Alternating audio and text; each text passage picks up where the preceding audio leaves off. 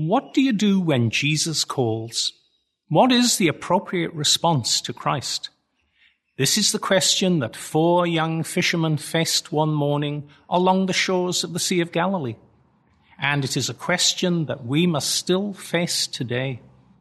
Jesus is no longer here in the flesh.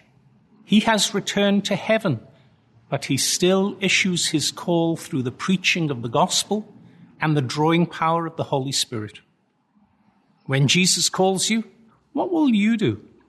How will you respond? That's what this weekend's gospel passage is all about. As Jesus walks beside the Sea of Galilee, he sees Simon and his brother Andrew casting a net into the lake. He issues his call to them. "Come, follow me," Jesus said, "and I will make you fishers of men." Jesus' call had 2 parts to it, and the first part was, "Come, follow me." Now this was different from the rabbis of Jesus' day. The rabbis also had followers, but a rabbi didn't call followers to himself. You went to the rabbi and asked if you could be one of his disciples, and then he either let you or he did not. Also, when you became a disciple of a rabbi, you did not follow him personally, but rather you studied under him. In other words, you were not following him so much as you were following his interpretation of the law. But when Jesus called the disciples, he called them to follow him. This was not a call to follow a religion or a set of teachings or a way of life, but a call to follow a person. And this is still true today. Christianity is primarily about a person, the person of Jesus Christ. Yes, the Bible contains plenty of teaching and instruction for life, but that is secondary to the person of Jesus Christ. If you take Jesus away, you do not have Christianity. Christianity means first and foremost following Jesus and having that personal relationship with him. You might wonder, what does it mean to follow Jesus? For the disciples, it was very clear.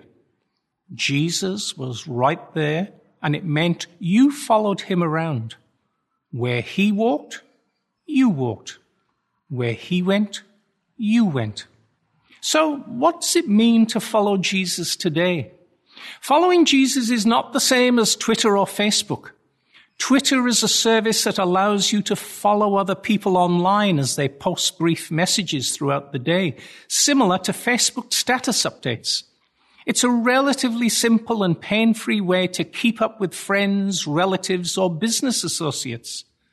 Following Jesus does not mean simply keeping up with him or checking in on him periodically. Rather, the call to follow Jesus is the call to discipleship. It means that you put Jesus first, that you give him your complete loyalty, obedience, and trust. Just as the disciples left everything to follow Christ, we are called to reorient our entire life around Jesus. He is our master, he is our Lord, and he calls you and I to follow him. Come, follow me. It's a simple, absolute call. There is no wriggle room.